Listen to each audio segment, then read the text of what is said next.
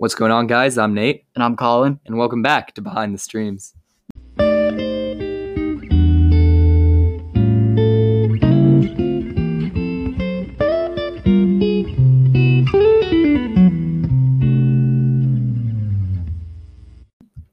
So, we know it's been a while since we have recorded an episode. We've both been really busy with schoolwork and activities, but we're back.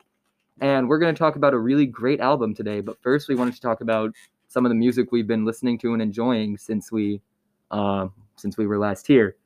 I know for one, there are a lot of great albums I've listened to. One that really comes to mind is Sometimes I Sit and Think and Sometimes I Just Sit by Courtney Barnett. This album was made in 2015, and I really love the sarcastic delivery of Courtney Barnett that gets mixed in with serious deliveries to the point where you can't even tell sometimes if it's a joke or not. It's just really fun to listen to. And yeah, it's a great record. Also, two albums that have come out in 2021 that I've really enjoyed, that I would say are my two favorites of the year so far, are Promises by Floating Points and Pharoah Sanders with the London Symphony Orchestra. That album's just beautifully orchestrated, beautifully made, and Pharoah Sanders is an amazing saxophone player. Also, Roadrunner by Brockhampton. I've never really loved Brockhampton, but this album was really good. I especially love the tracks Windows and Don't Shoot Up the Party. Speaking of very wonderfully orchestrated albums, something that I listened to recently was A Moon-Shaped Pool by Radiohead.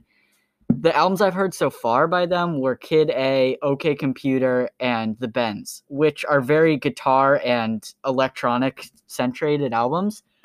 When I heard A Moon-Shaped Pool, I was expecting around the same sound. I don't know why, because it came out 16 years later than the most recent album I'd heard before it.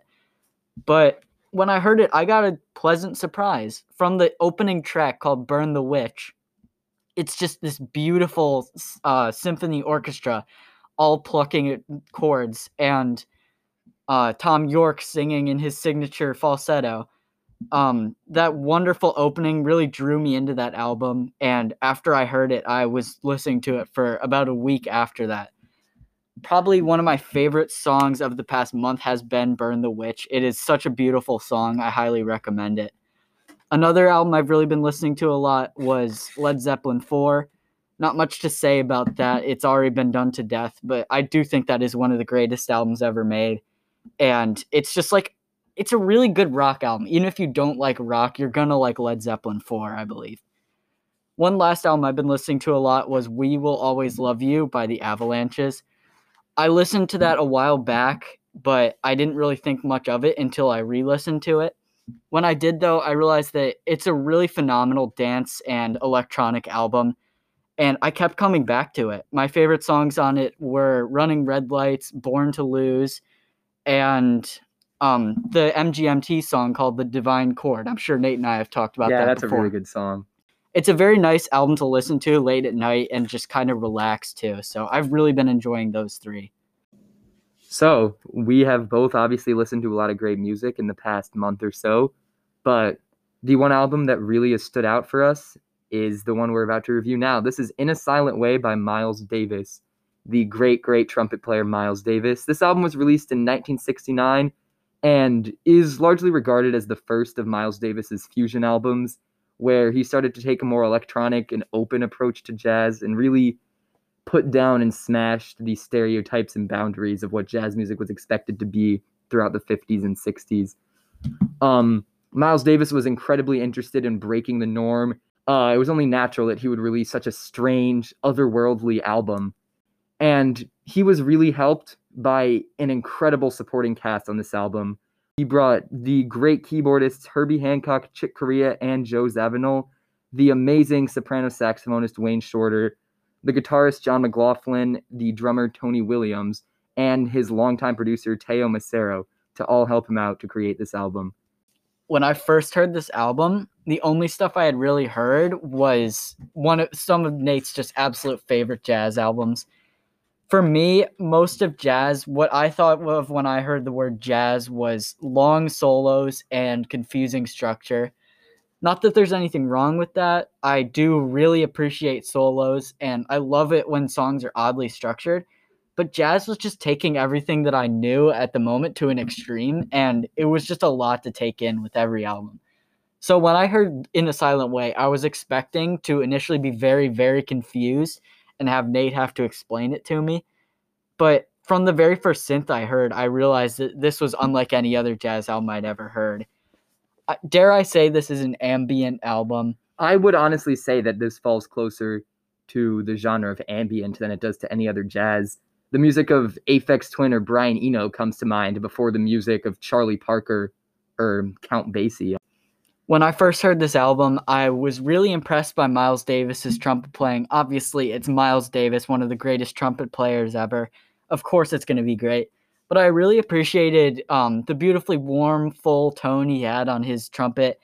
And he didn't try to show off and be extremely fast or really technical. It was more about the sound and how good it actually sounded instead of playing really fast or really, I don't know how to describe, like confusingly, like what I'd heard from John Coltrane at the time. Well, one of the staples of Miles Davis's career, ever since he was playing bebop with Charlie Parker in the 1940s, Miles Davis was always obsessed with playing less. He wanted to downsize. He wanted there to be less chords.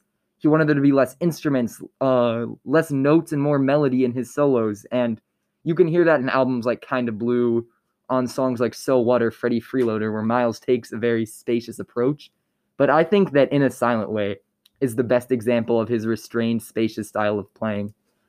He's so incredibly restrained and locked in the endless grooves of two synthesizer players, an organ player, and the constant drumming of Tony Williams. Miles Davis just locks in. He only plays exactly where he needs to, and it's just beautiful. Miles Davis cuts through all of that noise from the synthesizer and the drums and the organs like a hot knife through butter.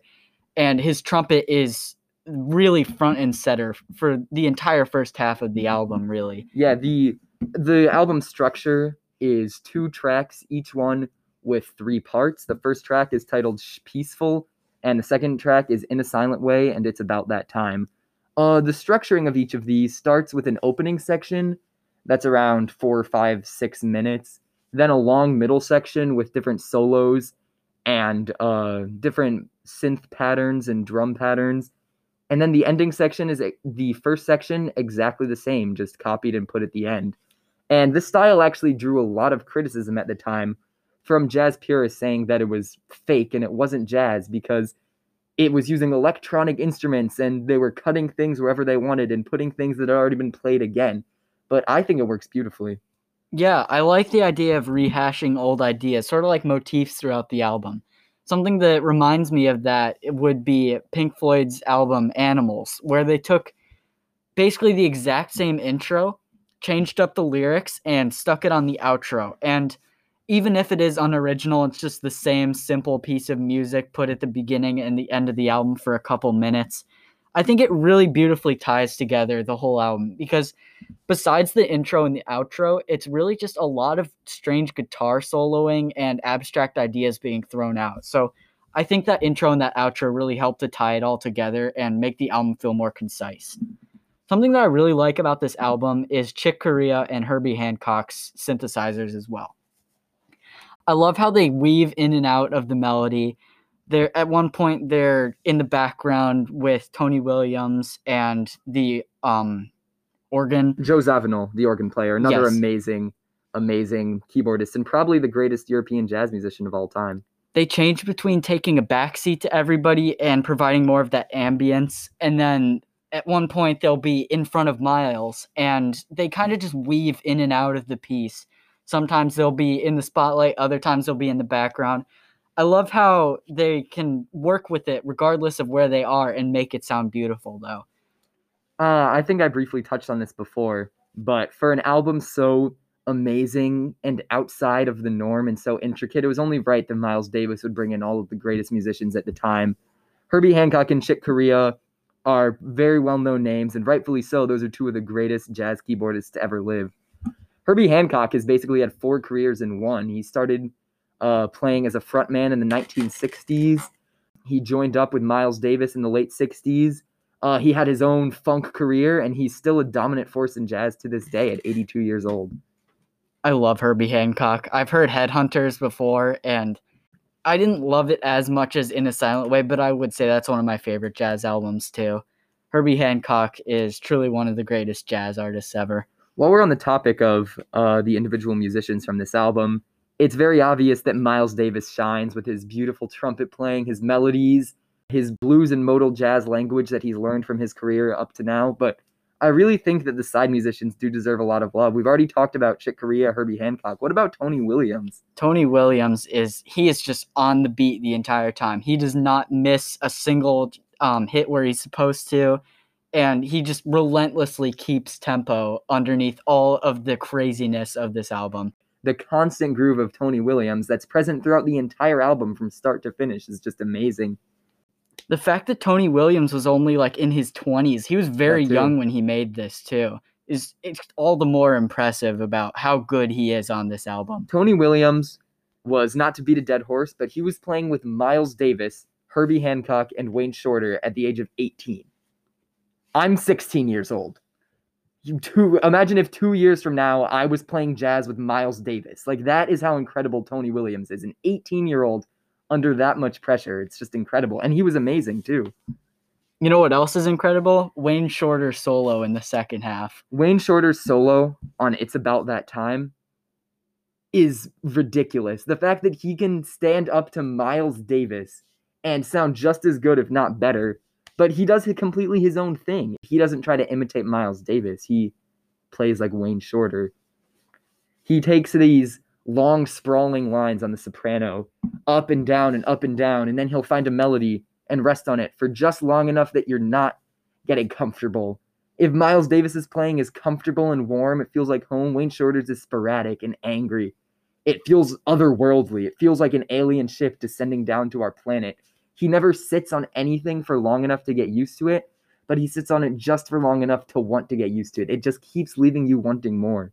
Let me just say, even though Miles Davis is quite literally one of the greatest jazz musicians ever, he's like the Led Zeppelin of jazz, I would say that Wayne Shorter probably has the best solo on this album. That is how good it is. That entire part of it, It's About Time, is my favorite part of the album. I know it's Nate's favorite part of the album. That is my favorite part too. That's the middle section of the second track, which is set up just like the first track with an intro, a long middle section, and then the exact same intro as the outro. That one area of the album is probably one of my favorite moments of music ever. As of now, I just love that solo. I love the bass line underneath it. I love the first of the two different synthesizer grooves. The first one where they just they hit it for like 3 notes, and then there's space for like 2 measures, and they hit another 3 notes and then space. And then they'll switch to the really soft descending chords, then go back to the old one. I love that. The anxiousness and the sporadic nature of It's About That Time is all resolved, though, in the end in a silent way, when they totally just return to the intro. And it should be bad. It should be like they're just rehashing old ideas. This isn't that good. But it's amazing. That's the thing. It's such beautiful music. It works perfectly to lead into this sporadic, free alien middle section, and it works perfectly to take us out. We've talked plenty of praise on Miles Davis and Wayne Shorter so far, but I think they still deserve more for their beautiful playing in the In a Silent Way section. John McLaughlin too, though, on the electric guitar. Not something that you would expect to be the forefront of a jazz album, but John McLaughlin is just perfect on the In a Silent Way section. His guitar bends are just perfect. He'll hit a note and then get off. I don't know how a guitar works really, but whatever he was doing it right. This whole album is like the contrary to any sort of jazz that had been made at the time, and anything that was really made after it too. Anything you would expect from normal jazz, Miles just throws you a total curveball with this album. And that's what I really love about it, is how unique and the ingenuity that went into the creation of this. I do think a lot of credit goes to Teo Macero, the producer, too.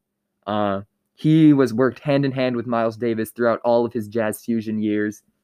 Miles Davis had a vision for what he wanted his music to be. He knew what he wanted to do to break the boundaries, and Teo Macero was willing to go along with whatever Miles Davis wanted, and he was able to execute it, which is not an easy task coming from a genius creative mind like Miles Davis. not only a genius creative mind, but a very short temper. Anyone who worked with Miles Davis, anyone who's read a little bit about him can attest. He had a very short temper, and he wasn't the greatest guy to work with, but him and Teo Macero always seemed to get along and always seemed to create great music. Sometimes the most fiery personalities can make some of the most beautiful stuff, though. That's true. You know what the craziest thing is? Miles Davis, we've already established, was breaking jazz boundaries with this album, and Chick Corea, Herbie Hancock, Tony Williams, Wayne Shorter were right alongside with him. This was already like the fourth time he had destroyed jazz boundaries. Miles it's just Davis, absurd. It's insane. He had already done it with Kind of Blue. He did it again with ESP, Miles Smiles in his post-bop era. He did it with In a Silent Way. He would continue to do it with albums like On the Quarter. And then when he hadn't had enough, he went and played with Prince in the 80s. There was really nothing that Miles Davis didn't do. Dare I say he's probably one of the greatest musicians of all time. I think that, yeah, I 100% agree. Miles Davis is one of the, if not the greatest musicians of all time. So with that, I think it would be good to wrap up the episode. Yeah, overall, I highly, highly recommend this album. Even if you haven't liked jazz or you haven't liked jazz before, this is just a truly one-of-a-kind experience. This album is like nothing you've ever heard, and it's like nothing you'll ever hear ever again. If I had to think of one word to describe this album, I think I would go with alien. Everything from the idea to the structure to the saxophone playing of Wayne Shorter to the fact that there are 3 keyboardists playing at any given time. This album is just an alien concept, but it works to perfection for such a unique and amazing listening experience. One word that I would use to describe this album would be ethereal. It feels as if it's not of this earth, and it's so fragile, and it's truly one of a kind, to say the same thing we've been saying this entire episode. And overall, it feels like it's just totally from another planet. I love it so much. This album is definitely worth a listen from anyone who enjoys music, which I assume you guys do. You will not regret listening to this album. So I think that's going to do it. You know where to reach us on Instagram, on Spotify. You can listen to our supplementary playlists. Tune in to 88.1 WLTL to hear the great music and whatnot. That is going to do it. As always, I'm Nate. And I'm Colin. Thank you for listening to Behind the Streams.